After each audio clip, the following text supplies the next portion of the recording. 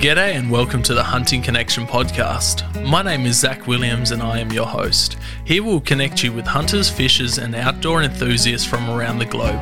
This podcast will share hunting and fishing stories including past experiences and tackle the tough hunting stereotypes our community faces.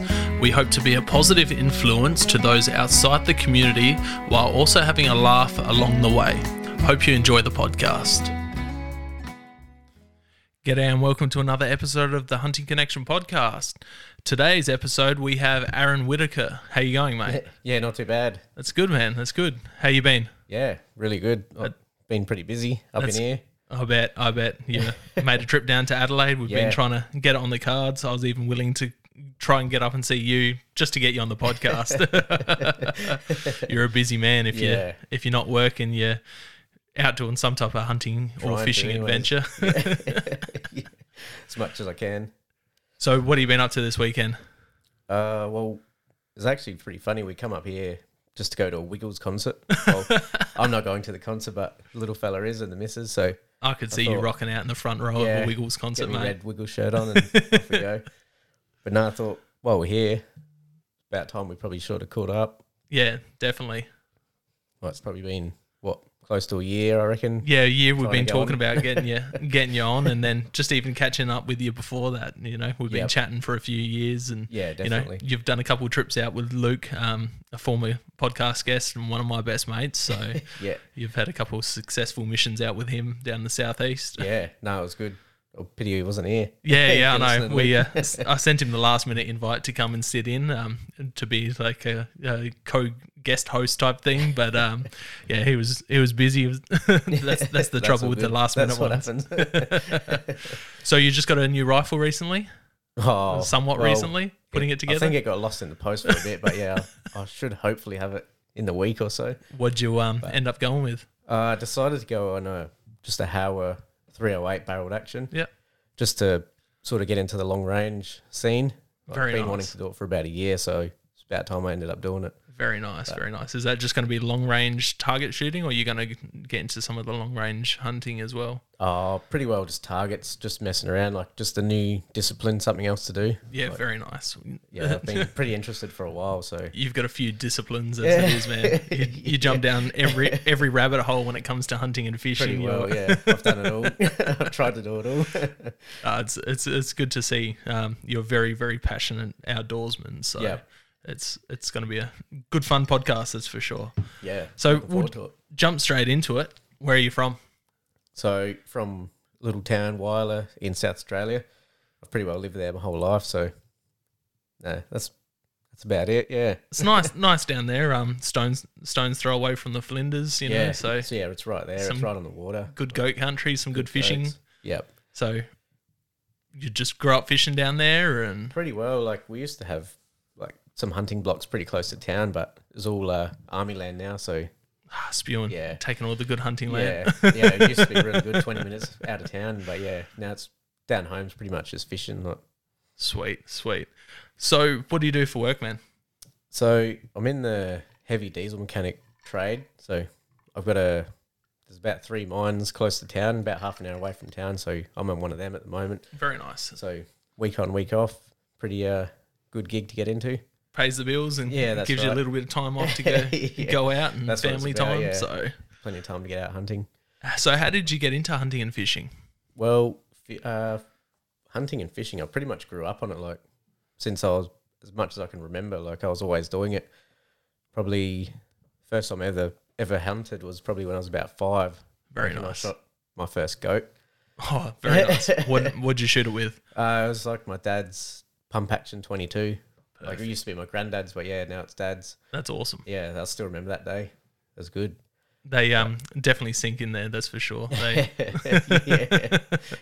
it gets the job done. That's good. So that was some of your first hunting was out chasing goats out, southern Flinders and stuff? Yeah, pretty well. It was always goats and foxes, and back then there used to be rabbits as well, but they're pretty thin where we go now. Oh, they're thin everywhere. You see little patches of them, but Mixie and Khaleesi have just wiped them out.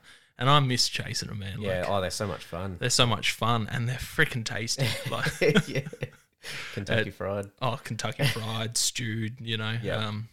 There's a rabbit cacciatore recipe in the Meat Eater cookbook, and it's so freaking good. But I've got a few of those cookbooks, and they're awesome, eh? yeah, insanely good, Yep. insanely good. But I can't get any rabbits to make any more out. It sucks so bad.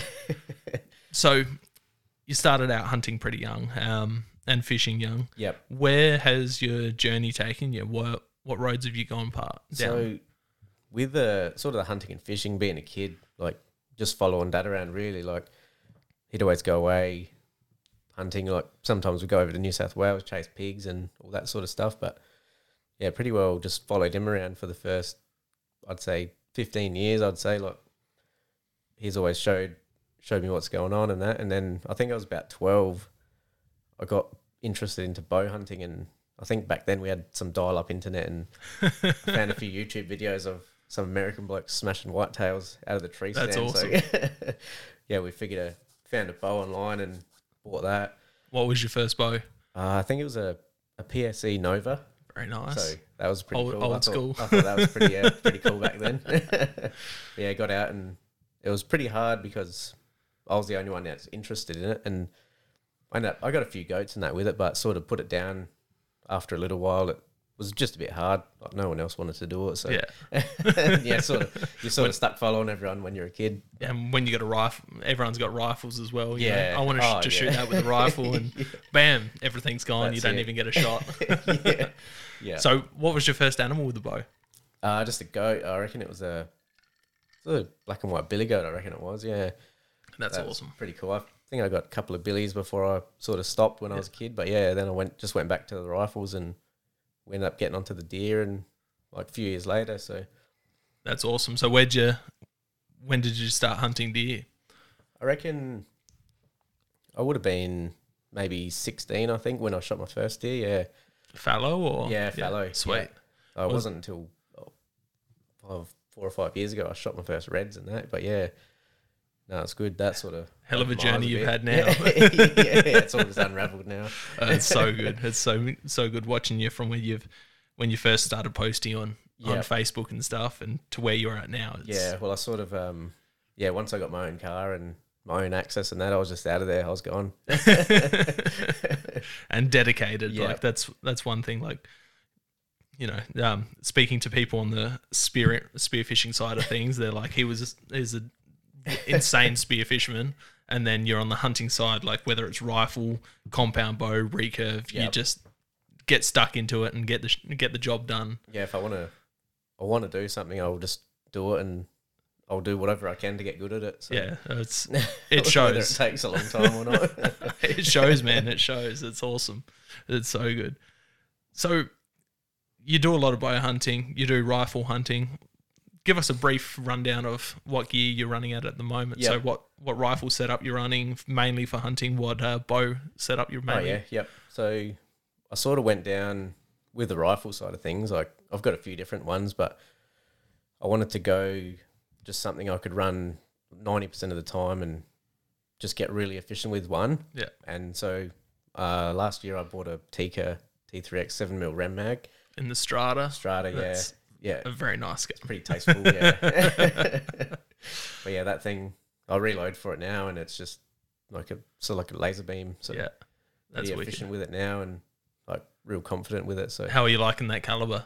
Yeah, I love it. Like I figured out that it can do anything in Australia. So yeah, you did. Yeah. What made you pick a 7mm?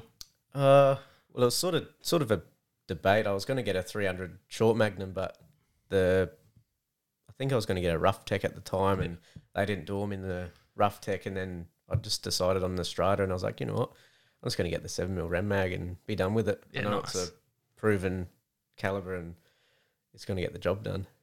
So what glass do you have on? At the moment, it's just I've got a Leopold VX3i. Yep. 4.5 to 14, I think, by 50. Nice, very nice. That's pretty nice, and tops off real well. And you've just picked up glass for this new rifle. That's yeah.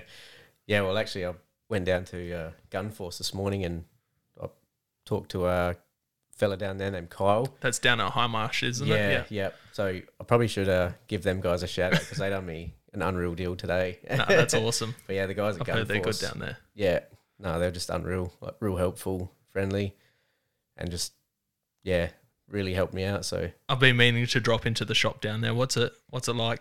it's actually really well set up. Like it's probably one of the bigger gun shops I've been in Australia. Yeah, like cool. it's a good size, and they've got a lot of weapons in there, and just good variety of like projectiles, ammo, all of your accessories and all that, and then like their scope range just top line really. Like you can spend as much as you want in there. That's awesome. That's awesome. Yeah. I'll have to definitely drop in, and if you're from Adelaide, go Yeah, check them out. It's And definitely worth a look. say Aaron sent you. Yeah. So you seen his YouTube channel? What's that? The traveling hunter, the exploring hunter. exploring hunter. Yeah. That's what it is. Yeah. So say you seen him on there, and he said to come check it out. What's your bow setup? At the moment, it's a Elite Ritual 35. Very And nice. I've got a bit of option gear on there, the sight, the equivalizer, and just a trophy taker rest and that. I don't think I could change from the option gear. Yeah, It's incredibly. I've had it for years now, and it's just unreal. Like, Well, I got my sight second hand from Scott Meadows. yeah, and it's still going strong, and I've had it probably 4 years, and it's just such a nice. yeah, I love it. It's not often I'll change to just a single pin, but Yeah. it's nice to have. Yeah, see, I got it because I'm like, everyone's using a single pin. Yeah. And I've always been a fixed pin guy. And now I've got it. I hardly ever use the fixed pins, and I'm always using the sliding pin. Well, I'm pretty sure my sight tape on it is just written in Texter. At the moment, I've got the 3 pins are there, and that's it. The slider's just doing what it's doing down the bottom there. I dialed it in for the territory, and that was it. I just left it. Haven't That's touched great. it since. That's awesome. That's so good. What about in your pack when you're going out for like a day hunt? What are you carrying then? Just for a day, probably. I'd like to have my knives and a sharpener if I'm not taking like a changeable blade knife. Any particular knives you're running? At the moment, I like to run the Havilon, like the fold-out blade. Yeah. But that's pretty good to have. But at the moment, I've just gone to like a boning. What is it? Victorinox. Victorinox. Just Yeah. a paring knife. Yeah. And I've got that razor sharp, so that is really good. That's probably my favourite A knife. lot of guys run that for caping, Yeah. those paring Yeah, it's knives. Good for an $8 knife. Yeah. I love the Victorinox Yeah. Knox gear. I've got a bunch from when I worked at the abattoirs, and I've got my little Garmin Gerber folding changeable blade I knife. know the ones. Yeah. That's virtually the same. Yep. But all those changeable blade knives are really good. Yeah. And then I have a knife roll in the backpack with some, I've got not a caping knife, but a knife that's got a ball on the end of it, so you don't stab yourself when you're going through through the skins and shit. And it works really, really well. Yeah. Okay. And then skinning knife and steel and all of that stuff. So Yeah, for sure. I've always got a few knives in the car, but yeah, in the backpack, probably only 1 or 2. that's good. Yeah. That's good. What about water? Are you taking a camel pack or are you taking water bottles? Yeah, I've got just like a bladder. I think it's maybe a 2.5 or 3 litre bladder or something like that. Yeah, For now. very nice. But yeah, that's pretty good. Yeah. How do you go maintaining that? Because they can get pretty rank in there I when you know. just It's usually you get back from a trip and 2 months later you're like, oh yeah, that's still full. Yep. Yeah. And then you use the same water on the next trip. Might tip it out, try dry it out somehow and clean the straw. I end up going, oh, it's getting pretty rank in Time for there. a new one. Just boiling water, just try and kill everything in there and then refill it up for the next hunt. Yep. What about snacks you're taking out? Are you taking? Usually just muesli bars and stuff like that. Maybe like a tin of tuna if I'm going to be out for a while. Yeah. But usually when I always take snacks, but when I'm out hunting, it's just let's go. Let's go hunting. I'm a shocker for snack breaks, and I take a jet boil out with me and coffee break, and lunchtime comes around and I'll have some 2-minute noodles and Yeah, I definitely don't have any of that in my pack, but it's probably a good thing to have. So, what's your top beginner tip? I suppose it's pretty hard for a beginner to get out there and get interested, but probably the biggest one is just spending time like in the bush, or if you've got a block or some state forest you hunt, like your best bet is just being out there, like looking, and you'll eventually pick up what you need to find. Like you'll find the tracks, you'll find the deer shit on the ground or whatever you're after, and like grubs, everything, you'll just sort of pick it up. So when you started getting into deer hunting, had you had any experience or any family friends or have experience with deer before? Or my pop sort of done a bit, and my dad done a real small amount before, like they took me out there. So we're all sort of learning at the same time. But after I've done recently done some solo trips hunting deer, and I just find I'm just picking up more every single year. Like I'll find tips from last year and go, oh, I should have done that this year, but I'll try it next year and see if it works. And every year is just getting easier to get onto deer, but like they're not an easy animal to get onto, but it's just you make it look easy in your videos, man. You had some pretty good content this past ride. Yeah, I was spewing. I think it was the day before I went to put a memory card in my actual Sony camera, and I dropped it a couple of weeks earlier, and the memory card tray was smashed. Oh no. And that camera was out of action, so it was all GoPros that trip. And didn't your GoPro die like directly after a shot? Yep. Yeah, it did. I think I got just the shot, but I'm not sure. I might have even just edited that shot in, but it died right at the time. But lucky I had two at the time. That's nuts, man. That's nuts. Talk about bad luck and good luck, like managing just to get a bit of it on. Yeah. But yeah, it was sort of hard to see on that. They looked like they were a mile away, but they were only just there in the bush. Yeah, those fisheye lenses, man, they just make everything seem so much further away. Definitely good up close, but that's pretty well it. So you've gone from your hunting in your early teenage years and then getting back into it into your later teenage years. There's a whole gap there that you were out spearfishing and stuff.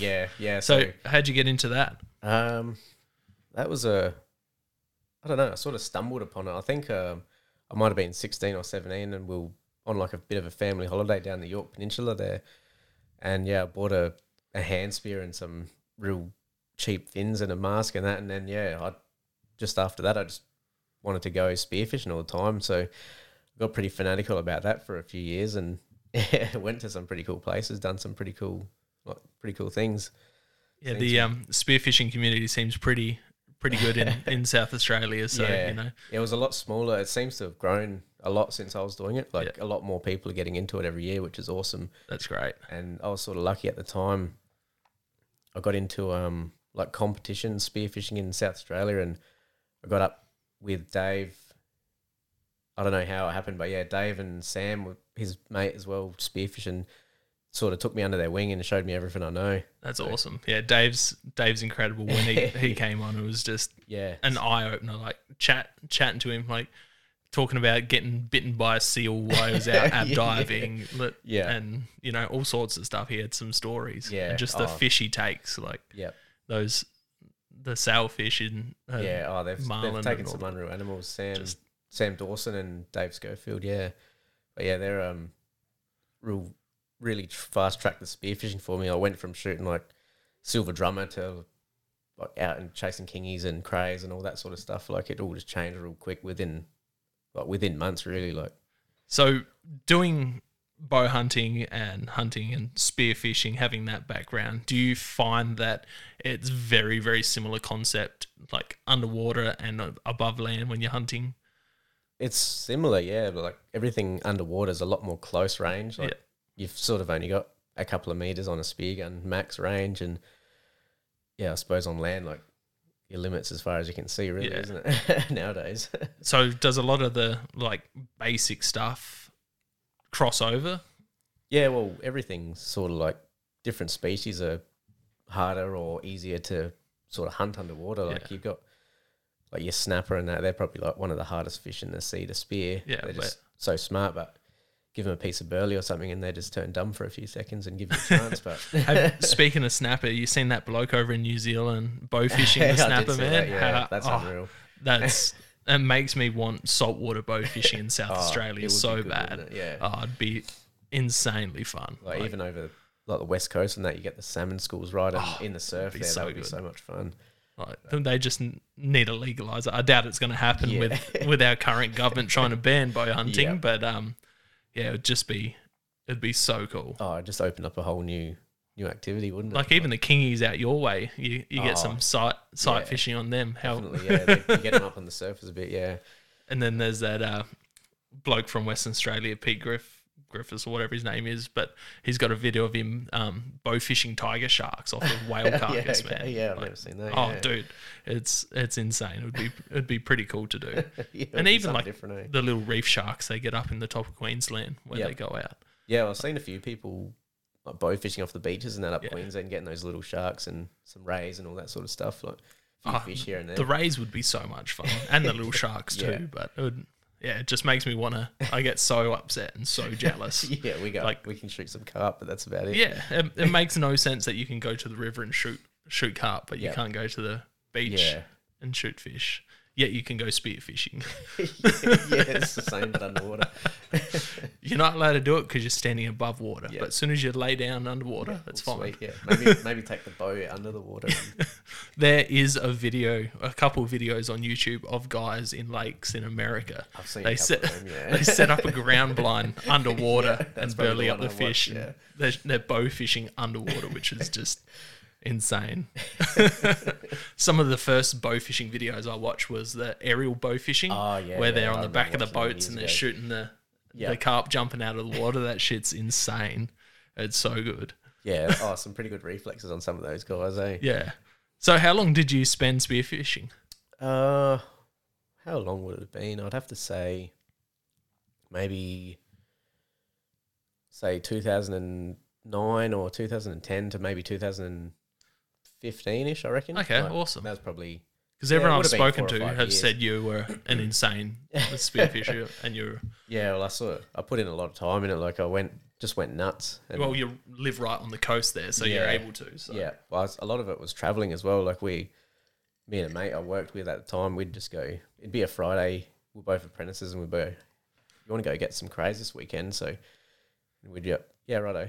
And then just go home that night, chuck all the gear in and drive 10 hours to the southeast down this way and That's weird. get on the crays for the weekend or something like that. What's it Kangaroo like Island. diving for crays? Because I see heaps of people doing it lately. Like Yeah. it just seems every man and his dog that has snorkels tries to go out and get them at the moment. Yeah, well, it's sort of hard. Like the whole SA coast is different terrain the Yeah. whole way along it, and you go down Port Lincoln Way and try to grab a cray, and they might be in the worst, like inaccessible holes you can ever imagine. And then you go down to the southeast, and it's all limestone ledges. And I've been down there, and you poke your head into a ledge which is half a meter deep, and there's 10 crays in there, and you go, "Oh, there's a big fat juicy one in the middle. I'm going to grab you." That's And then, cool. Yeah, you move away, and then there's a lot different. It's a lot easier down the sort of the southeast where the limestone. Yeah, so Yes, that's but- why everyone heads down Yeah. that way. Yeah, definitely. Like it's really hard going down Lincoln or Coffin's Bay or Yeah. even Kangaroo Island can be hard at times, but that's still good. Yeah, cool. That's Yeah. cool. They're so good eating too. Oh, yeah, it's been a while, but yeah, I love them.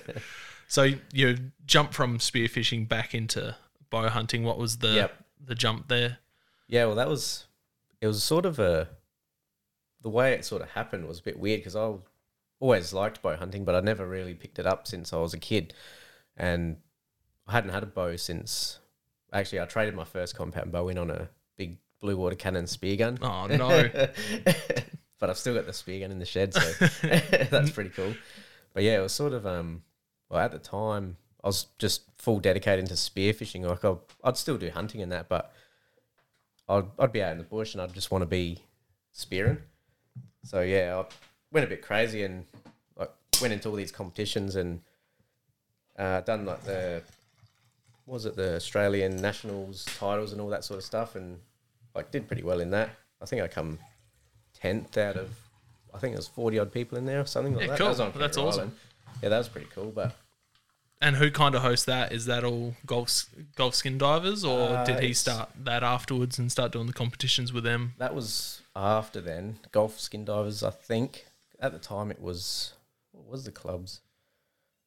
I don't know. I think there was 2 at the time. I can't actually remember there was at the time, but I think it was the the actual Australian-wide, what do you call it, the federation or whatever. That's what it was, Australian Underwater Federation at the time. That's who ran sort of the comps, like put it together, and whatever state it landed on that year would host the comp in a certain area. So at that time it was Kangaroo Island.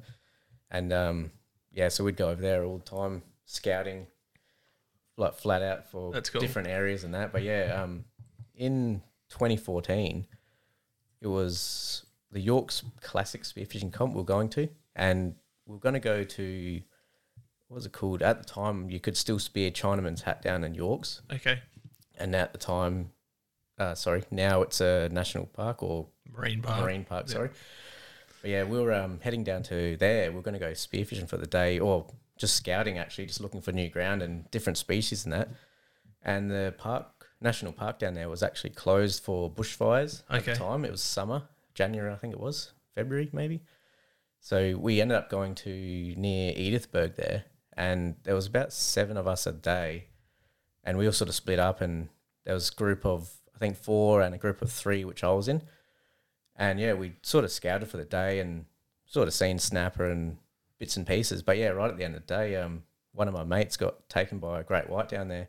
Fucking hell. So that was, as we were coming back in, like it sort of got a little bit rough, and just out of nowhere sort of happened. And like the mate that was with me at the time, he sort of yelled out to me, and I was like, what is he yelling at? And I just put my head up, and right next to me, maybe 5 meters away, there's a 5 meter great white shark half out of the water right next to me. Fucking hell. I'm getting goosebumps, man. I didn't know what to do. Like at the time, I just sort of froze, and I was just staring like into the green water because it got a little bit murky at the end of the day. But I was like just sort of processing what just happened. Like that's where my mate was, and he's not there anymore. Like, it was just like instant. And while I was staring there, just doing nothing, and just come back from the bottom and went up again and took the rest of him. That was like, at the time it was like, well, I'm just going to have to swim back in. Like you can't really do anything, and we're swimming back in and didn't really think. I was just on a mission to get back, and the other mate that was with me, he was yelling out to me like to not leave him there. And I don't know how at the time, like it wasn't panicked or anything. It was just sort of shocked. It's just survival instinct. He's yelling out to me, so I just turned around, like swam back out to where everything's just happening, and I've grabbed all of his shit off of him and just like told him to swim. Fuck. So we made it back in, but that's sort of that's where it sort of changed. Like over the next year, I think it was sort of like the love for spearfishing. It was still there, but it just sort of got hard to want to go out. Like, I still did a few trips after that, like went to New Zealand and Tonga and all that sort of stuff. But eventually, it just sort of got to the point where I was just looking at my gear, and I just didn't really want to go. Like every time you go in the water, you're sort of a bit freaked out. It's in the back of your mind. It's 100% all the time. So in the end, I ended up selling pretty much all my spearfishing gear except for, I think, enough just if I wanted to get out to get a cray or a whiting or something, I had enough. And then I thought, like, sort of broke my heart to sell all that gear. But at the time, I was like, it's what I got to do. Like, I've got to move on and find something else or whatever.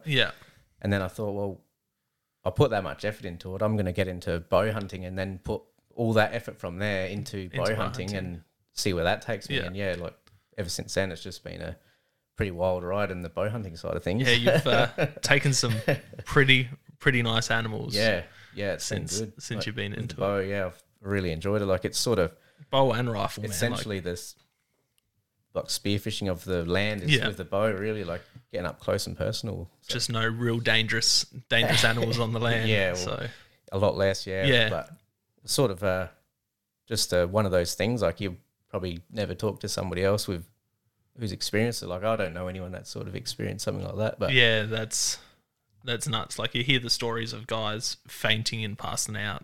Stuff like that. I was listening to the Meat Eater podcast, and they had on their story the book that they done, the audio book, where they have all the dangerous encounter stories. One of the guys is a spearer and shot his mate through the foot when he passed out, like through the flipper to pull him out. To save his life. And Like that's insane. But quick thinking, like he's sinking or whatever. I think I actually watched that or read about it, and he was sinking. Yeah, and just that was all he could do was shoot. Shoot at him. It's nuts. But you're not going to talk to too many people who encounter something like that, and I could only imagine it would be a pretty traumatic experience, and just trying to wrap your head around it. It changes everything. Like like it took weeks to like sort of process what even just happened. Like it was just instant sort of happening, and then like it changes everything about you. Like you're a different person afterwards. Like, it's. Yeah, I have no words about it. It usually gets that sort of reaction. Like I think I've only ever sort of told maybe 5 people that sort of whole story. Like it's all out there. Like all the articles are out there and that. But it's sort of I've only told a few people about it because like it's sort of hard. Dude, I it's brought a little tear to my eye just you talking about it, and not being there. Like I knew a little bit about it, but not too much. But just hearing it, firsthand from you, it's pretty much taken all the words out. Like I don't know where to go from it, because like when I was talking to Liam, it's just like, what experiences have you had with sharks, and like what's it in your mind, and then talking to Dave, and like him talking about the really only bad experience he had was the seal nipping him on the head. Well, apart from that, like I've been in the water with like that many different species of sharks, and none of them have bothered us at all. Like there was once in Fraser Island, one of our guys that we've got harassed by a tiger, but that was pretty over pretty quickly. Like he gave it a poke and away it went, and like basically everything else. So all the bull sharks in Queensland and bronzies, hammerheads, everything, like they're all pretty relaxed. Like I've never had an issue. Like apart from that, the only thing I've been real harassed by is big stingrays. Like, they get real aggressive. I bet, man.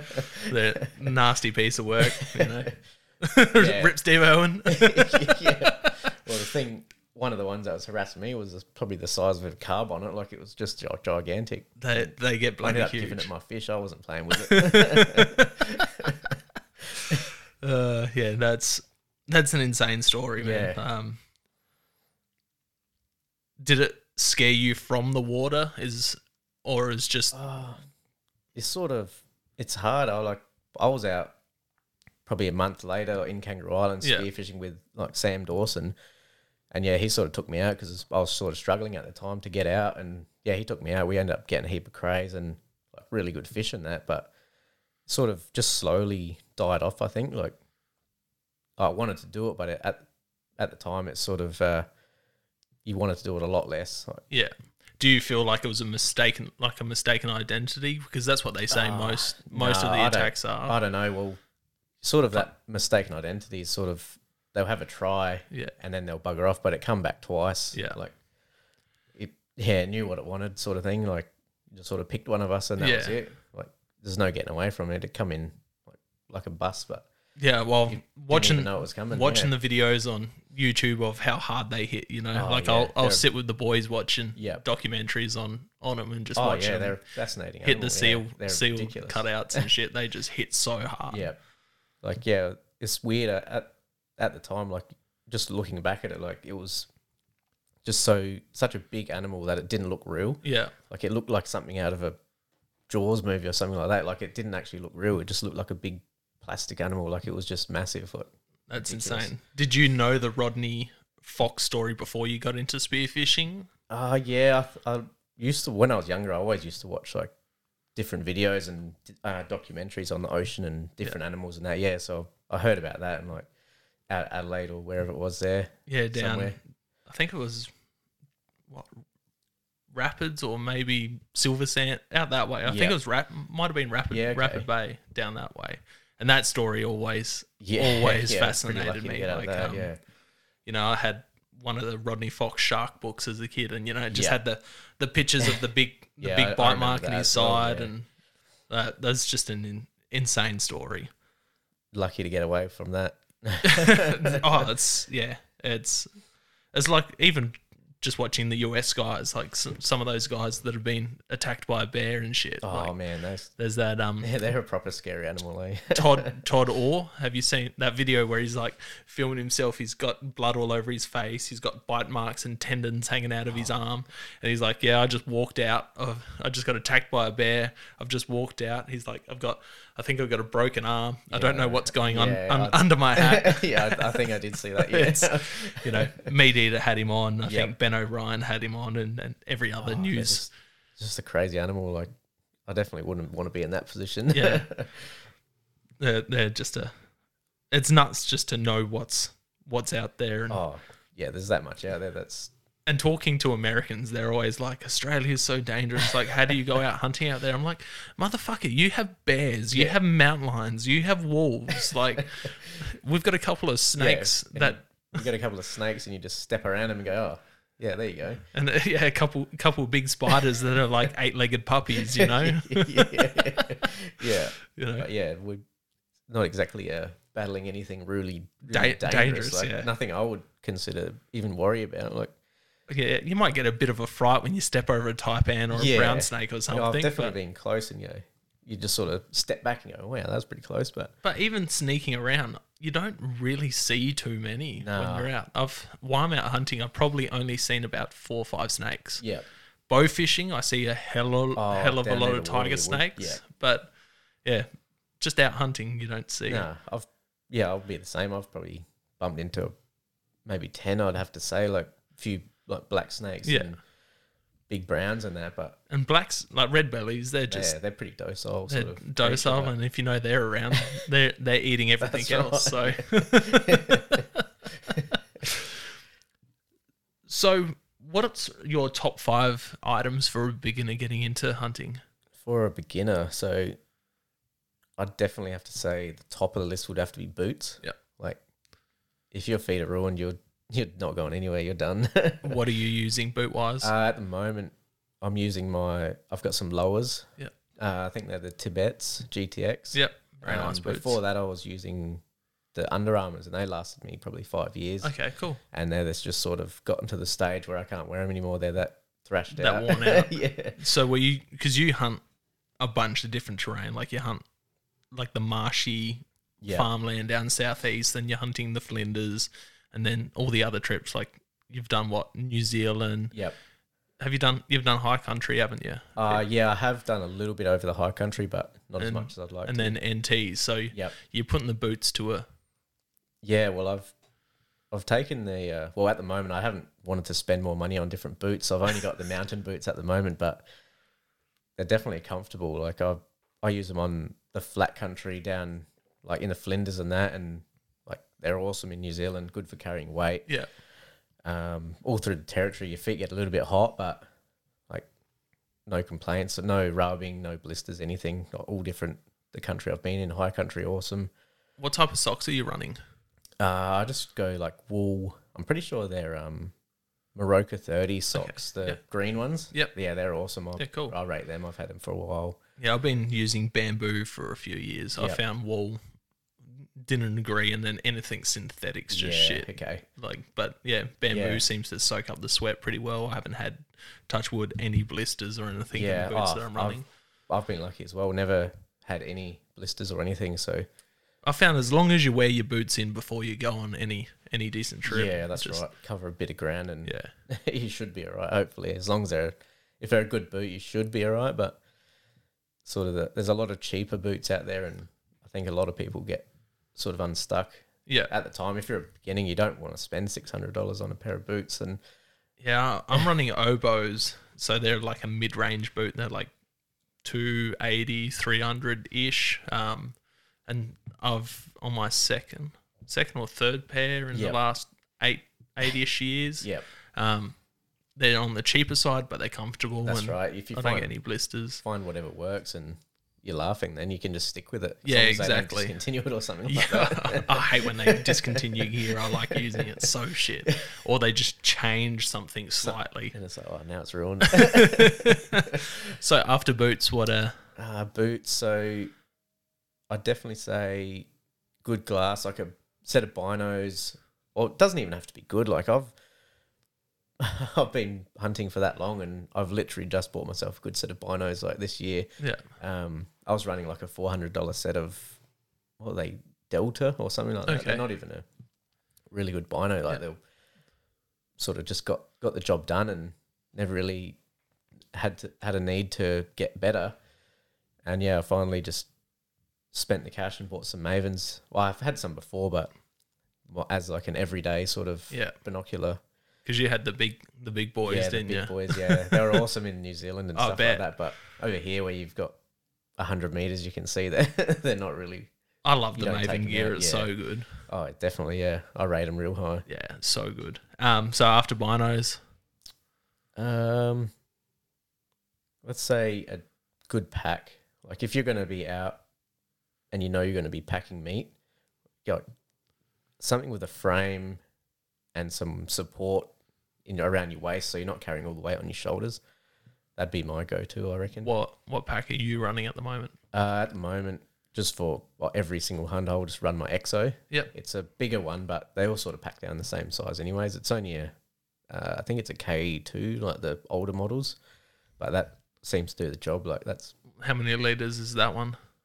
Oh, litres are, I don't know. I think it's a 5,500. So Yeah, so I think that's like 55 litres. it might be, yeah. I'm not sure, but it packs out really big if you need to. Yeah. Yeah, it's good when they have all their adjustable straps on there, so you can make them real. Yeah. Like I use my 75 litre Tatonka, and when I'm just doing morning trips or day trips, I just tighten everything and have minimal gear in it. Yeah, that's or it. if I'm going overnight, or I'll be running that over on Snake Island. I think last podcast with Brett, I can't remember, but we were talking about it was like the night before the draw. Yeah. And I said to him, I can't remember if I said it on the podcast or after or before the podcast. I'm like, I put in for the last 6 years. What's the chances I'm going to draw it this year when I've got New Zealand on the cards and already stretched for time? Yeah. What happens? It's always going to happen. draws the next day or whenever it was, and I'm like, awesome. I've got to make this. God damn it. But with the packs, I'd say even the Spiker brand, I think Luke runs a Spiker and I've got a Spiker as well, just a small pack. Yeah, Luke runs a Spiker. Hainsey runs a Spiker. Yeah, and for the value, for the price, like they're a really good pack. I've used mine a lot and I rate it. Yeah, awesome. But I think it's what happened to it? I think something's ripped or got chewed on it. I think. So that's why I've been running the EXO. But obviously, you don't have to spend $1,000 on a backpack for a beginner. Like, yeah. Oh, look, I started out using that Caribou bags just from BCF. Like, it's got no back brace or anything like that, any frame or anything, but it's an okay day pack. Yeah, and that's right. I got a smaller, I think it's the Ranger. If I'm only going out real light and taking just water, I'll take that out with me, and they're an alright little backpack for that. But yeah, definitely recommend getting something with a frame in it. Oh, for sure. Like especially like carrying meat and that. Like this year, in 2 days, I packed out 2 fallow deer, and like if I didn't have that like pack with a frame, I would have been hurting. So how are you prepping game when you're out? Are you hanging them on a meat hook in a tree and then? Or are you prepping it all on the ground? It really depends. Like, at the moment, I want to get a gambrel, but I don't have one at the moment. So if it's small enough, like goats, I'll just cut them sort of behind the tendon there, and I'll hang them in a tree, just straight off a branch. But with deer, I'll just do them on the ground. Anything bigger than like a 30-kilo goat, I'm not lifting that into a tree. So yeah, I've had some struggles. But Hainsey uses that lift and lock. You've seen that? I have seen them. Yeah, and I've been eyeing them off for a while. It would be they look really good. Cool to see like a lightweight version of that for chucking in the backpack. Yep. I think they're fairly lightweight, but you know what it's like when you're out hunting. Yeah, every bit counts. Yeah, but Gambrel's definitely a good one to carry with you. I hate working on animals on the ground. Yeah, it kills your back. Because I worked on a slaughter floor, so everything was hanging up. That's right. So, I got a couple of plastic gambrels, but a few guys are having them now. Hunt Catch Cook, Jason, he's got the foldable ones. Okay. And they look pretty lightweight and good. He sells them on his website. Then Aussie Outbush, he has some on his website. They look pretty decent. And then Down Under Predator Calls, he's in the moment of making one. Like he's done a couple of rough designs and sent me a few videos, and they look really good. They got like a little catch hook on it. So, when you get to that last tendon, you take that last leg off, and they always tend to slide off the gambrel. Yep. Like you lose that last leg and you're like, oh, God damn it. This has actually got a little hook. So when you take that last leg off, it catches it and holds it nicely. I'm like, that's man, a good idea. It's the one he's designing and using at the moment. It's going to be a good one to keep in the car. Yep. But I'm like, make it a bit lighter because I think it's like 800 grams or something. I'm like, if you're on a backpack hunt or something like that. I'm like, make a lighter version of that design and it would go freaking so well. Yeah. I'll have to show you the video after. I'll be keen to see it. Yeah, it's a cool little setup. So you got boots, binos, bag. Oh, for a beginner, it's getting pretty hard. And that's the thing. That's why I ask these questions. Like, yes, I've got guys that have hunted for forever listening. But it's the newer guys that they're like, I don't know what to get. Yeah. And, I've received a few messages because a lot of the guests say very similar things. Like, they'll be like, boots, binos, bags, knives. Yeah, that was what I was thinking before. Yeah. So, but I get messages going, oh, thanks for asking those questions because that's helped me decide what I need to get, like what boots to get, what binos to get. You know? For sure. Well, it's sort of but if you're coming into it new, it'll be pretty intimidating, like seeing the amount of gear. Like, I've been hunting for nearly 25 years, and I'm still building up my pack. Like, I don't have everything I want yet. I slowly get bits and pieces here when I can afford it. Like you've seen before, I just got the InReach for New Zealand and Snake Island next year. Yep. Yeah, that's on my list to get for next year as well. I'm doing a New Zealand, so very nice, very nice. Is that tar and chamois? Yep. Primarily, yeah. So I've got a fella I've met in the territory that offered to take me out as well. Like, I was planning to go before that, but he just said he knows some spots, and I'm pretty because you've done a tar trip before, haven't you? Yeah. Did you take any on that trip? I did on the second trip. The second trip was guided. I got invited to go on a guided hunt. Yeah, cool. And then the fella that invited me ended up pulling out last minute, so I got my dad to come over there instead. And he come over. But yeah, we just had like perfect conditions the whole time. Like, we rocked up and it was blowing a gale. Yeah. Got the chopper, flew in there, and then for 4 days it was like not windy, not cold, no rain. It was just like you couldn't have it better. And I'm pretty sure I shot my tar from 600 yards from camp. I walked 300 yards up the mountain and shot rifle. Yeah, that was with the rifle. Did you take your rifles over there, or did you this borrow time them over there? Borrowed. Yeah. Just the guide's gun. I took my bow as well, but sort of ran out of time. So the first time I went was a learning trip, all hiking, DIY sort of thing. But we've seen tar and just never got to get onto them. Yeah. Learned a lot in the time. Had you go taking Did you took rifles over there the first time? I did, yeah. How'd you go with that? Was that before the New Zealand incident? It was before, but I still think you can take them over there. It's just a bit more effort, I think, now. It took a bit to learn all the permits and that. There was probably 5 different permits or forms I had to fill out just to get it over there. Was it all right going into New Zealand?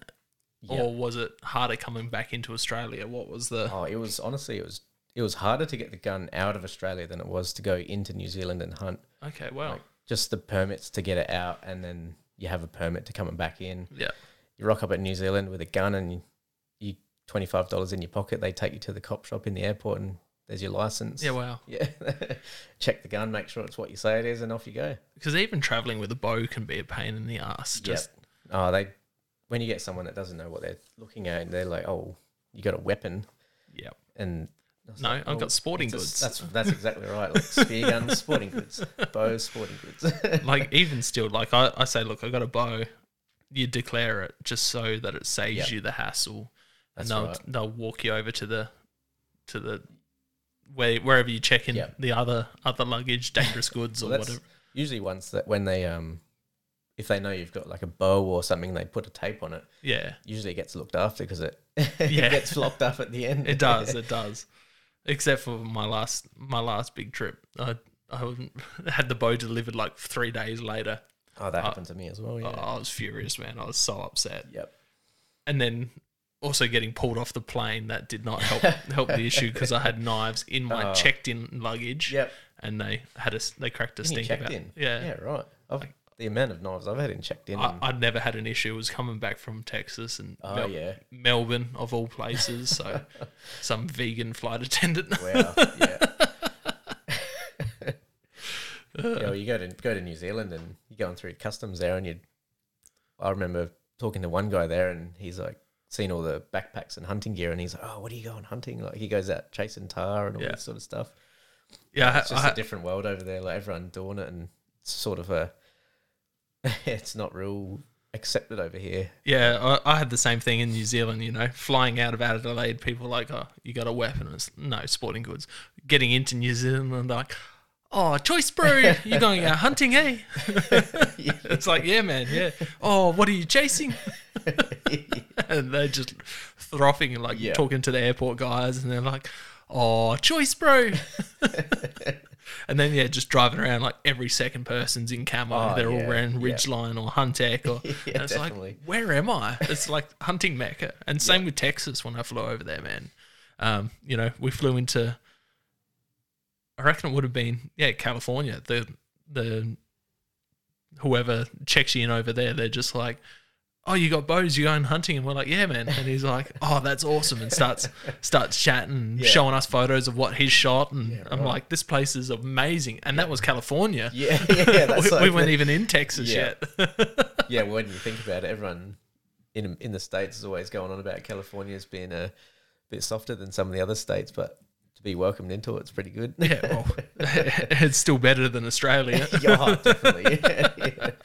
And then, going through like Walmart and Academy where they have all the hunting sections, we're like walking up and down the aisles, and this guy, he's wearing denim overalls, thick Louisiana accent, and he just starts chatting to us, and he's like, where are you guys from? And we're like, Australian. And he's like, I thought I didn't recognize the accent, and starts chatting, and then pulls out his phone and starts showing us all the shit he's shot. And it's like, this place is cool. You'd never get this in in Australia in like a sporting goods shop. And that's what this Academy place sold, like exercise clothing, hunting gear, and like bits and other pieces. But it's like you would never going to Rebel Sport buying hunting gear. You know? Imagine walking in there and there's just crossbows and guns and everything on the wall. It'd be nice. It'd be amazing. Like when you see those old articles from Kmart and shit, where it's like $25 for a shotgun and $15 for a 22. Yeah, my pop always shows me old articles and they sends me a photo and it's like $5 for a rifle or something like ridiculous like that, and that's a fancy one. Yeah. Like, wow. If only, man. If only it was like that. So you're going knives for your next bit of gear. Yep. What type of knives? You Havalon? Is that what you're recommending? Or just to start off with, I'd definitely go Havalon or something like that. Like sharpening is a whole thing in itself. Like if you don't need to, starting off, it's something less to worry about. Like I've found you can get through a few animals with one blade and then you eventually snap it, or it's too blunt, so you just bang a new one on, take the old one. And you can break down a whole animal with a Havalon? Yep, cool. Yeah, I do all my deer, and like I'm pretty sure I had my Havalon there when we were skinning a whole scrub bull there this year. That's cool. But yeah, I've talked to people that guided in New Zealand and they reckon they can do a whole moose and that on them as well. So that's cool. Obviously the blade won't be too flash after that, but yeah, I've found that when you're doing all that, like cutting through the skin, that blunts them pretty quick. It could be just the Gerber blades I'm running. You know, they will have the different blades, but I can normally do a one or two fallow from one. So. Yep. Yeah, and that's just doing your primal cuts and then breaking it down when you get back. It takes a little bit longer, but your skins and all that are a bit more come out a bit nicer as well. It helps them being like razor blade sharp. Yeah. So yes, it doesn't take long to blunten them if you hit hair or bone. Like And that's the thing, like Well, does them in. all the bones have joints, so if you hit all those joints properly, Yeah. Oh, you're laughing if you get through them. Yeah. Once you find them, Exactly. you'll probably go for a few blades. Yeah, exactly. So last one after knife, what are you recommending? Yeah, I don't know. Well, I suppose if you're going to be hunting, like you need a weapon of some description, don't you? Like, So choose the path where you're going down, that's whether right, it's like, yeah, you can recurve, compound, crossbow, rifle, shotgun, whatever. Like, there's that many different ones to choose from. Like, I'd say the popular one would be a rifle for the majority of people. Like, so what would be a good tip on picking a rifle? I'd say decide what you want to use it for. Like, if you're going to shoot deer, majority, I'd stick with obviously a larger one. But like, if you want an all-rounder, like from foxes to deer or whatever, like there's that many calibers or cartridges out there that's going to do like 90% of the things you want to do. Yeah. Do you recommend starting out, like getting a 22 first so you get the proficiency and learning how to... If you've got the funds or the means to do it, like definitely start with something small. Like with a 22, like, it's so cheap. Yeah. Like, you can I love plinking buy it so much fun. like 500 rounds for $60 if you or anything like that, and you can shoot it that much, become confident with it. Saves getting like a 308 or something, and you're bowling $2 a go, and if you're no good at it, you're just wasting money. Yeah, exactly. Ilias Action Man, he's just gone and got his first rifle. I've seen that. Straight off the bat, 300 win mag. I've seen that, yeah. But, he shot his first 2 deer this year. His first doe with me using my 300, and then he shot his first buck using Haines's 300. And, he's asking us, he was like, what rifle should I get first? My first thing was, go get yourself a 22. And he goes, yeah, but I want to just only really shoot deer and that with it. I'm just like, well, I recommend anything from a 270 up. So that way, if you go to Victoria, you're Samba legal. That's right, yeah. And then, chat to Hainesy, he's like, yeah, Hainesy said maybe like a 300 or something. And I'm like, well, look, you've shot 2 deer this year. Both have been with a 300. Yep. You've shown that you can shoot it. You're accurate and you're comfortable shooting it. Just go all out, man. If go you feel get like it. you can do it, just do it. Just don't give yourself scope eye. Yeah, I've seen a few people do that. Yeah, I remember one of my mates, he got his firearms license well before I did, and he's like, I just bought myself a 308. Next day he comes along after getting it, he's got this huge gash on top of his head. I'm like, scope eye? He's like, yep. Yeah, I've got a funny story about that as well. A fella I used to work with, from 10 years ago, we went out a couple of times spotlighting foxes and that, and like we're only shooting 223s at the time, and a little while later we both rock up to work and said, did you hit yourself in the eye with a scope? And he just looks at me, he's like, no. I was like, that looks like a scope mark on the corner of your eyebrow there. Just that little half moon. Eventually he fessed up and hit himself in the eye with his scope. But yeah, you see some of those people that get hit hard and they got that permanent scar there. Yeah, I couldn't imagine that feeling nice with a... I don't get how people do it, but I've been shooting since... Yeah, that's right. Yeah, before I should have, but yeah. But yeah, I don't understand how. Yeah, I suppose I don't know. It depends if you like a lot of people just get hold of one and don't know what they're doing and hold their eye up to the scope and they're looking through. It's like watching those videos where they turn yourself into a pirate. Yeah, it's horrible. It's horrible. All right, a bit of a silly one. Zombie apocalypse weapon. What are we limited to? Like whatever you want. Does it have to be in Australia? No. At the start we were saying that, but just free range, man. Go. Well, like if I'm going to be shooting zombies, well, I'm not going to be up close and personal. I'm going to have something with a lot of bullets and I don't know, something like I don't know, if we could have like an AR-15s or something like that with a 50 round mag or something like that, I'd be pretty happy with that. And what about up and personal? What type of weapon would you go? Well, you'd have to go like a sword or something, something reusable, and you're gonna sharp, reusable, up and close. Yep. Maybe put like a snowplow on the front of the cruiser or something like that. That would look pretty cool, I reckon. I'd like to see that one. So, what have you forgotten out on a hunting trip? Oh, everything. So you do some of these bigger trips. How do you plan? Do you have a gear list or? I do. I try to write one like at least a couple of weeks before and slowly tick it off. But sometimes I've just Winged it. grabbed it and gone, and then you get out there and go, oh, I don't have a knife this trip. Or I've actually done that. I've skun a goat with a broadhead before. A Cayuga Zot at the time. Yeah, skun a whole goat with one. That would be very, very painful. Yeah, it was actually pretty. It was actually reasonably good, like except for it being. They're good heads, but doing. Yeah, holding it. But suppose our ancestors did it with freaking sharpened rocks, man. Yeah. So, that they probably would have killed to have a broadhead like that. This is groundbreaking. What else? I've lost like release aids and. What type of release aid are you running? At the moment, I've just got a Carter. I think it's a Just Because. Okay, just a 3-finger one, thumb release, and I've had it for probably.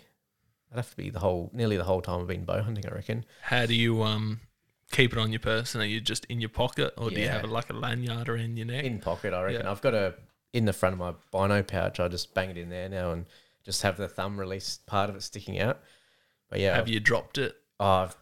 I got into a real bad habit of putting it down, and I'd stop to glass. I'd be on my knees or something, and I'd put it down in front of me, and I'd glass, and then I'd just walk off, and then I'd get a couple hundred meters up the track, and I'd be like, here we go. Done it again. God damn it. It's not in my pocket.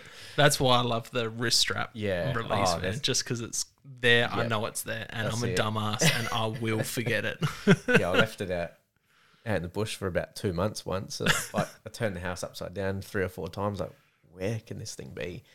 And then, I thought about it, and I thought maybe it was where the last goat I shot. It's probably sitting right there, and went there, found the spot somehow, and it was right under the tree where I dragged the goat out from underneath. It was sitting there.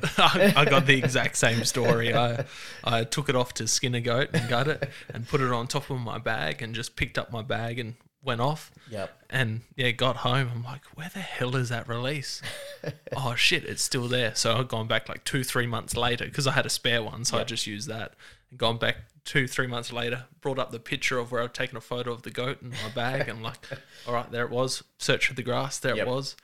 It was a bit seized, went home, bit of WD-40, and yeah, that's it. It came up perfect. Yeah, so I ended up buying another one up. So I bought a second one of these releases, and I didn't want to buy it. It was just got to the point where I was like, well, this is gone. I'm going to have to spend another $300 on a release aid. Now I've got 2. So what's the most important item you take out hunting with you? Oh, what are we talking, like a whole trip or just a day? Either or. It's got to be water. Like everywhere I go, I've always got a 20 litre in the car of water, and just fill that up every day and make sure it's full. You seem to be hunting pretty dryish areas, especially out the southern hot. Flinders there. The best time is when it's hot. How much water were you going through when you're up in NT? Pretty well every day. You'd be drinking your bladder. Like, say if you went out in the morning, you'd drink a fair bit of it then, and then afternoon, same thing. Yeah. But it's just, we couldn't have enough water that trip. Like, we just kept going, and I probably emptied my 20, and then we ended up going to the homestead, and I filled that up, and we're bringing back more bottles of water, and yeah. That's awesome. So what does it go into planning a trip like that? Like the bigger trips, a lot of research. Like, I would get a bit obsessed about different trips. If I want to know something, I'll sit there until I know it. It seems like you're like that with everything. You obsess over something, and you just put all your time and effort into it. It gets to the point where I remember when I was going to New Zealand for the first time, trying to figure out how to get a gun over there. Yeah. Like, it got to the point where I would struggle to sleep because there was questions I didn't have answers for. And then the second I knew everything, like, that was it. My mind was clear. I was like, all right, I know what I need to know. So have you found that social media is a huge help with planning these trips, making contacts and just Yeah, getting all your definitely. information? Like, the amount of people I've met through like social media, Facebook or Instagram is like crazy. Like people I never knew, never met in my life, and now like awesome mates I'd call like really good friends, and like they're always there. Like if you want to go up hunting or fishing, like they always welcome you. And same thing, like if those same people come down to me. And that's what I love about the hunting community in that aspect is majority of people are happy and friendly. If they see you doing the right thing and you see they're doing the right thing, you have very similar personalities and the ways you do stuff. And you know, you might argue over what gear to use, but everyone's pretty damn friendly. Everyone's got their sort of the same things in their mind, like doing the same things, and like it's pretty easy to you sort of figure out pretty quick if you're like going to get along with someone. And obviously everyone's got different views and not everyone gets along, but out of all the people I've spoke to and gone hunting with, like haven't met a bad person yet. Like they're all like unreal, like top notch. Yeah, 100%. So planning a trip up to the NT, how'd you go finding a guide up there or an outfit or help? Whatever? Sort of the same, like just looked around, seen what was available and that, and just got to chatting to a few of them. And last year I went out with Alex from Big Country Safaris, and like I don't know, I don't really know how it sort of come along. I think I went up to the territory the first time, and then I'd been chatting to him, and then I think the next time we sort of teed it up, I'd come up and ended up going up at the start of his season, and I spent a week up there with him. Very nice. Well, that's pretty cool. Like they're all different in a way. Like I went out with True Wild this year, and like it's probably going to be pretty hard to beat a trip like that. Like just the amount of animals and the quality was just unreal. And like you're on a station, whereas like Big Country is just on a lease. Like it's not a station; it's just out in the middle of nowhere sort of thing. Like, and that was unreal. Like the camp right on top of the river, like, couldn't really ask for more. Like we've seen that many bulls, like that many quality bulls. Like it's awesome. That when you were sending that close footage before you even posted it up on YouTube, I'm like, what the fuck? That is so good. I don't know. That just worked out real well that day. Like it was just honestly, I didn't even have my bow in the car at the time. Like the first night we got up there, I was met up with Harry from True Wild. I met him the year before, just quickly. And got up there again with him this year, and like we sort of got on the Krakens a bit that night, just talking shit and that. And the next morning, I felt sort of pretty average. I was pretty happy just to look around that day. But yeah, I think it was about lunchtime. We were cruising around, and we seen this bull, and they got Madison, his guide. He's saying, "Oh, he's a pretty good bull.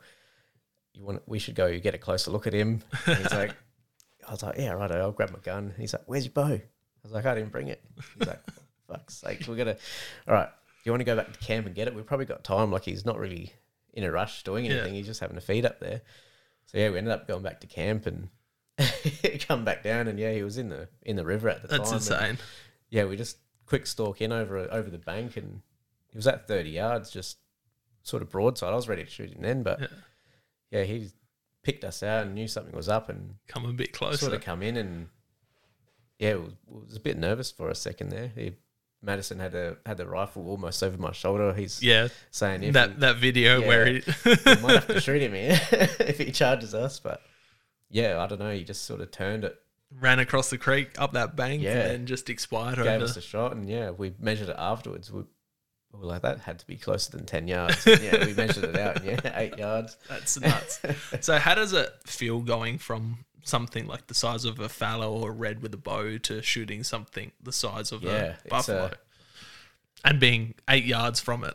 They can be a pretty intimidating sort of a beast. Like he wasn't worried about us. Like he was just deciding whether he's 30 times bigger than you. He was probably just deciding whether he was going to come and stir us up or just leave us alone. But I don't know. I've always had a thing with those big sort of dangerous game animals like the buffalo. The scrub bulls always interest me. And they've been high on my list for years. Yeah. Oh, they're unreal. Like it's so much fun just getting up close. But it's just a different experience. Like even once it comes time to cutting them up, like Where do I start? It's pretty hard to roll them around. You need both ears to move them. Like, So at least two. did you take much meat from? I would have liked to take more. Like we took we had schnitzels in camp and buffalo and all that sort of stuff, but with my fridge, I was sort of limited on what I could take. You can take like, back. Yeah. And So just it was hard, but as well. Oh, that's right. You don't have like much time with the heat, and we didn't have any big eskies or big fridges or anything like that. So it's sort of limiting on what you could take. Like it would have been awesome if I could. I Take couldn't all, comprehend like I know what it's like getting a fallow down. And you're like, it takes you 40 to an hour depending. Yep. If you're taking your time with it and if the weather's cool enough. That's right. But then the red stag, it's like, oh wow, it's quite a bigger animal. Yep. And then like, what a buffalo would be four stags at least. I wouldn't even know. They'd have to be 500-600 kilos or more, surely. A big bull, I'd imagine, but that's they're insane. Surprisingly, with two people on knives, it's surprising how quick you can cut them up because you don't have thin skin like the deer. You can just sort of rip it off real quick. But it's just the moving it, rolling it. That's another thing. Like red stag, you get a couple of people, like two people, you can roll them reasonably well. But an animal the size of as a buff, and then as well as having to deal with the head and the horns just sitting there. Yep, and that's probably a head with a cape on it would have to weigh 50 or 60 kilos or more. Like that's nuts. It's a ridiculous weight. That's cool. What about arrow setup? What are you like compared to deer and heading up for buff? What did you change much, or are you running the same arrow for everything? Cool. Yeah, it's not a heavy arrow by any means, like for big game, but it poked 2 holes in the buff, and so 8 yards. You would hope so. I've just got it's just the Nexus 250 shafts and 150 grain Zot. Yeah. And that's anything or everything. I'll shoot a rabbit with it, or I'll shoot a buff again with it. That's the great thing about an arrow is they're very versatile if you find that. What's your total grain? I think it's around 550, 555 cool. maybe. I think it was. I'm thinking about 580. Yep. So that's plenty. Yeah, it puts holes in everything I've ever pointed them at. So we've already talked about the most sketchy thing that's happened out. So I think we can skip over that one. What's the funniest thing that's happened when you've been out hunting or fishing? Oh, I got some pretty funny things when we were kids messing around. Like I remember a time when we were, I don't know, we might have been 10. Me and my sister and dad were fishing out down at Elliston off the jetty there. It was that night time we were just catching tommies, and there was that many of them around, and we sort of, as you are when your kids get a bit bored, like fishing, you caught 100 tommies, you're getting bored, you're just getting restless, and we ended up seeing how many maggots we could put in Dad's drink before he noticed.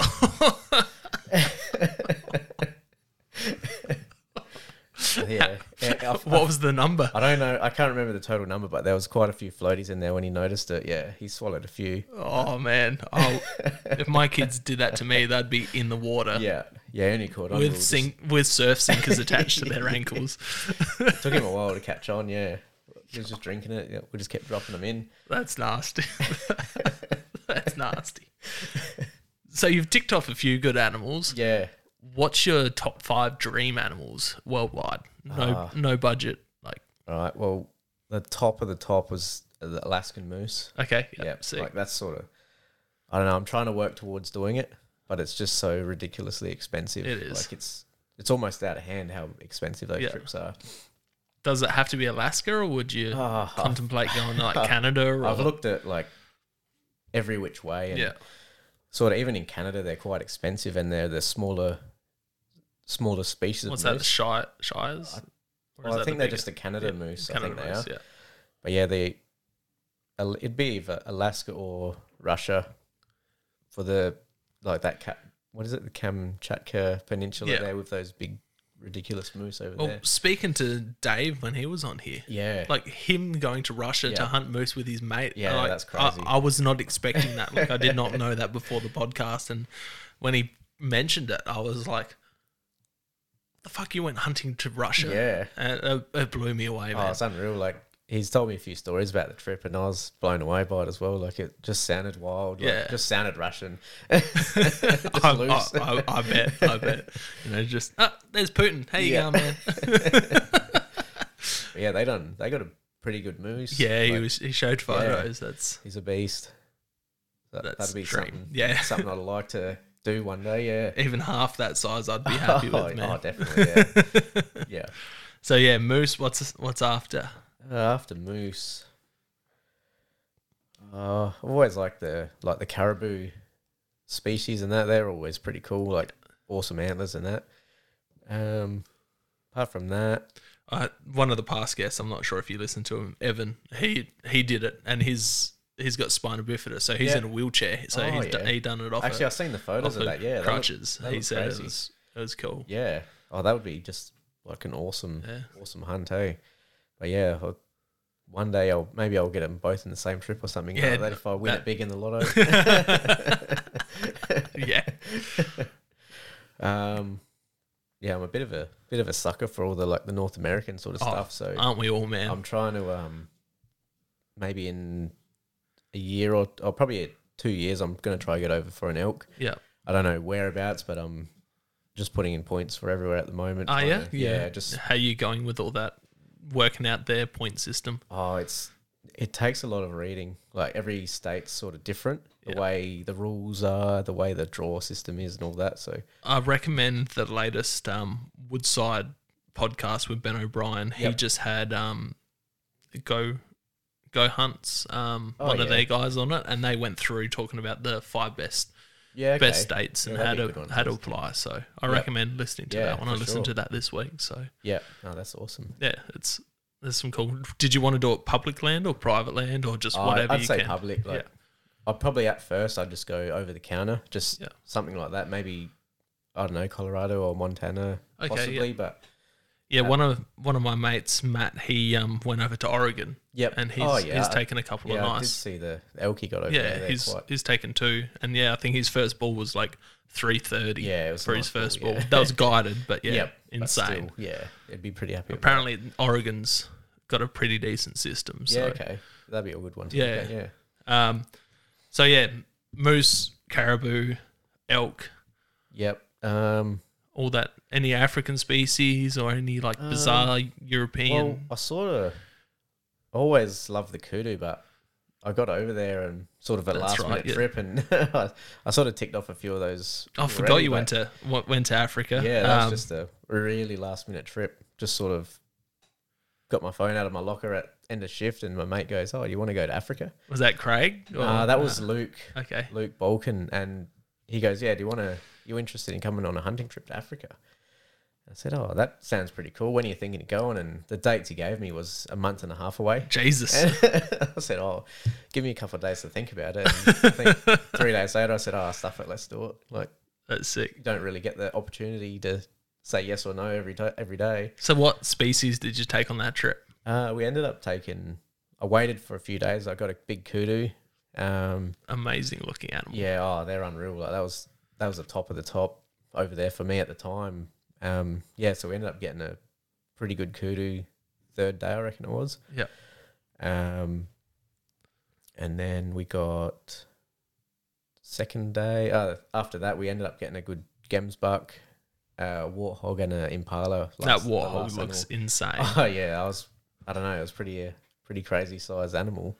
Was that high on the list, warthog, or? Well, at the time, it was sort of just opportune. Yeah. And I reckon if I went back there, I could just go a full trip hunting warthogs. Yeah, wow. They were just that cool. Like, they're real comparable to our wild pigs. Yeah. Like, the only real difference. Have you shot many wild pigs up here? Yeah, fair few. Yeah, in like New South Wales and Queensland and that. Yeah, we sort of... Did you get any up in the top end? No, I didn't see any up there, but a fella that was there, one of the clients, he got a really good boar one of the days, like a monster. Yeah, Brett said he struggled to find many pigs up there. But he got a good boar in there, didn't he? Yeah, a real nice boar, real nice boar. Yeah, I keep hitting him up like, hopefully we see some pigs. Like, I don't know, they're pretty hard going up here. Yeah, that's what he was saying. So you took a few nice African animals. Was there any other species that you would like to get over there, like Black Death or? Oh, Cape Buffalo, 100%. Like that's just one of those big bovines that I'm like really keen on getting. Like I've got to go back over there, get a Cape Buff for sure, and Bantang's probably next on the list for the big animals. Sick, yeah, that's the last one in Oz to get. What about like an Argentinian water buffalo where they have the little curly horns? Yeah, curly. You like them? Yeah, or? they're something different. Eh? They're a lot bigger animal in the body. Just weird small horns on them. Yeah, it's crazy. It's crazy. What about your favorite thing to cook and with caught and hunted game? Oh, yeah, I don't know.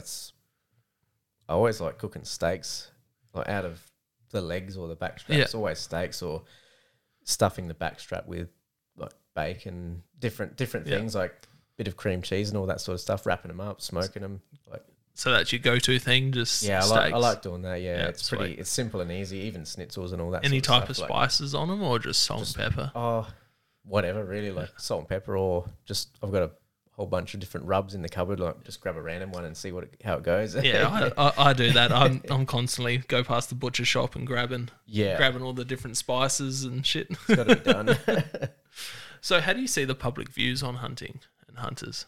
Yeah, it all depends where you are, I suppose. Like over here in Australia, and that's I don't know. It's sort of not really hugely accepted. Like I find a lot of people are sort of frowned upon or they're dead against it for no real reason. Like they just think you see it on a movie or something. It's like a redneck on the beers shooting guns in the air or whatever, shooting deer just for fun. But like I don't know. It's not really something you see a lot. Like I won't talk about it flat out unless I'm with sort of people that are hunters. Like I'll sort of talk with mates and that, but... So you don't test the waters with like new people you meet, like drop something just to see if you can spark a conversation? Oh, I do a bit. Depends. Like at work, I'll meet new people and you sort of get chatting like, oh, what are you into, or what do you do for fun and all that sort of stuff. And then it always comes around and you sort of... I always mention it. Like what type of response do you get when you mention it? Is it like... Mostly it's not bad. Yeah. Like a lot of the guys I've talked to, they're always...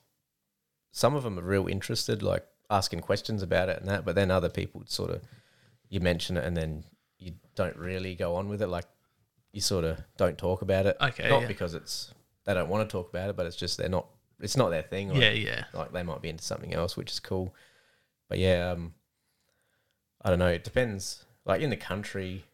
like sort of small towns where I'm from and that, like it's more common to talk to someone and they have done it or they do it or... They know someone that does it. Yeah, that's right, yeah. And I suppose a lot of the city sort of stuff, it's a bit sheltered. Do you find that like when someone goes, oh, my dad goes or my brother goes and you're like, oh yeah, what do they hunt? And they're like, oh, rabbits or foxes or kangaroos. And then they're like, what do you hunt? And you're like, oh, yeah, deer, goats, water buffalo. Yeah. Yeah, something that's not around here. Yeah. Yeah, it's pretty well like that. But I don't know, I think it doesn't hurt to mention it. Like, you never know, you might get a good response. But if you don't, then that's right, just move on. How would you change the public views on hunting and hunters? Well... It'd be good to have more education on it, like, because it's such a... You don't see much of it. It's not in the public. Like, you don't see it all the time. Like, if there was more information or education about it, I think more people would change their minds about it. How do you think we could go about that as a community to put more information out there? So you have your YouTube channel. Yeah. That's just blown up to what? You're well above 60K now. Yeah, I think it's pretty well just about touch 80 at the moment. I don't know. I don't really know what's happened there, but yeah, it's just got out of hand in the last couple of months, which is pretty cool. But it's a good channel. I've got to try get some more on there. Like, it's just hard. Yeah, you just got to do more trips, which I'm always for it. I was listening to the Endless Pursuit podcast the other day with Matt and Dodge, and they had a bloke on that films and photographs hunts, and he's like, yeah, I recommend if you're wanting to film hunts and photograph hunts, you want to spend about 15 grand on cameras and shit to make it any worth watching. Yep. I'm like, fuck, hell. Yeah, that's just getting out of hand. So how'd you get into the filming side of stuff? Oh, I've always liked to have cameras with me. Like when I was spearfishing, I'd always have a GoPro. Okay. And with spearfishing, GoPro's perfect for it. You can see everything. It's nice and close, sort of within 5 meters. But then, you take a GoPro out the bush, it's not really that good. You do a 20-yard shot and it looks like they're 100 meters away. And you're just like, what's that little black dot over there? But yeah, so I sort of changed it up a bit, got into different cameras and more expensive cameras, different tripods and all that sort of stuff. And just sort of, I don't know, embrace the frustration of trying to carry a camera and a bow or something at the same time. You've got some good footage and some good photos. There's that one photo of that whitish fallow buck that you got. Yeah, that was just that was a pretty unreal buck. That's the best one I've got so far. Yeah, that's an unreal buck. Yeah, you shot him with rifle, didn't you? Yeah, that was as well as the camera. Yeah, yeah. The camera wouldn't have been the first thing I shot it with, that's for sure. I was sort of at the time, it was early, and I was like, I wouldn't mind chasing him with the bow. And then when it's going dark on the last afternoon, you're like, well, it's now or never. Good night. So what is hunting to you? What is it? I don't know. It's sort of like, I don't know. It'd have to be like the passion. Like, I don't know. I don't know what I'd do if I wasn't hunting. Like, that's pretty much all I'm thinking about. If I'm not out hunting, I'm researching hunts or gear or what to do next or something like that. And it seems like you've gone fishing, spearfishing, hunting, and it's just where your mind goes. Yeah, definitely. Yeah, it's always been there, and like I don't see it ever changing. That's awesome. Yeah. So you got a young one. How old's he now? I think he's about 7 months now, just about to go 7 months, I reckon. Awesome. And he's not going to have any choice about. No, well, he's already been out, sat on top of a buff's head at 8 weeks old, and out chasing goats and all that. That's great. A couple of weeks, but back. That's great. Yeah. So. I love that happy family snap with you with the buff, and that was great. Yeah, I was pretty surprised the missus got in on that one, but yeah, we got there, and yeah, even by the end of the trip, she goes, "Oh, I probably wouldn't mind shooting a buffalo." That's there good. we go. That's some progress right there. So, what was her views on hunting when you met? When we met, she was just sort of like never into it, or I wouldn't say she was against it because I guess she knew I was pretty into it, seen all the animals all over the walls and that. And it didn't scare her off. So, like, Tinder photo, it's you with a buff, you with a tar, you with a deer. It pretty much was some fish and some deer and all that, I reckon. But yeah, I think at the time she was sort of didn't really know much about it and just sort of assumed it was like you'd just go out and shoot stuff for fun. And then I explained it to her, and now she's like, "Oh, that's like it was nothing like what I thought." And now she's okay with it. Like, I dare say it's only a matter of time before she's shooting goats with me or she's been out spotlighting foxes and that with me. But that's right. I want to see her on a deer in the next rut, mate. Might take some doing.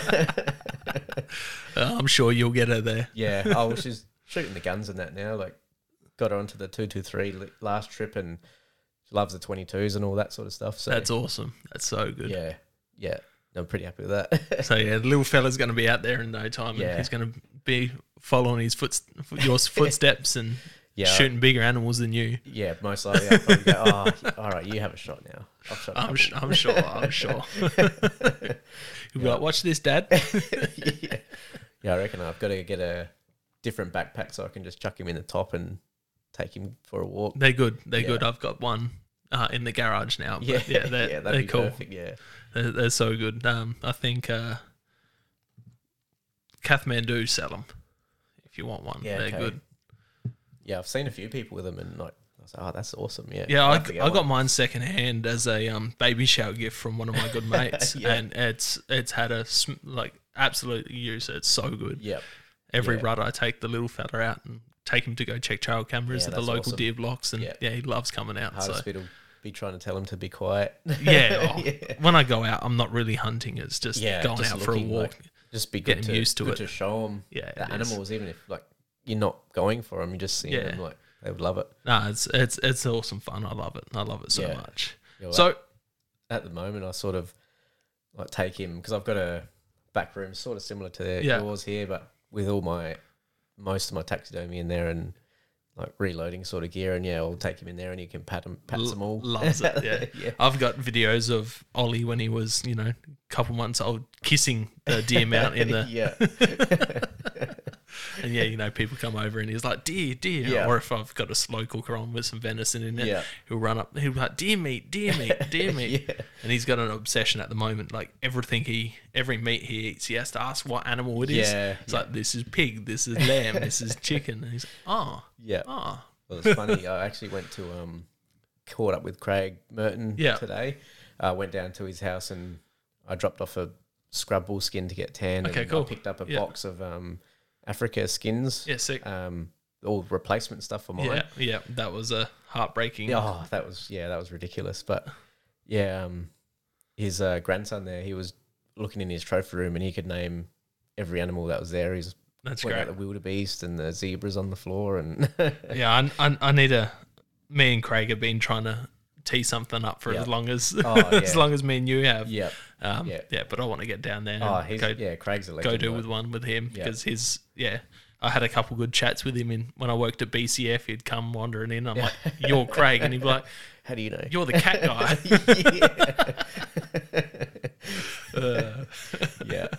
I met him in South Africa. Like, never talked to him. I never knew him before that. And now since then, he's good. Got a lot of time for him, and he's a very, very nice bloke. I've got a lot of help you out with anything. When the whole bow hunting thing started, he's like, "What's your number? I need to call you about this." We chatted for like 40 minutes about it. It's good. He likes to get involved, which is good. He does. He's very, very passionate. That's for sure. Oh, definitely. Yeah.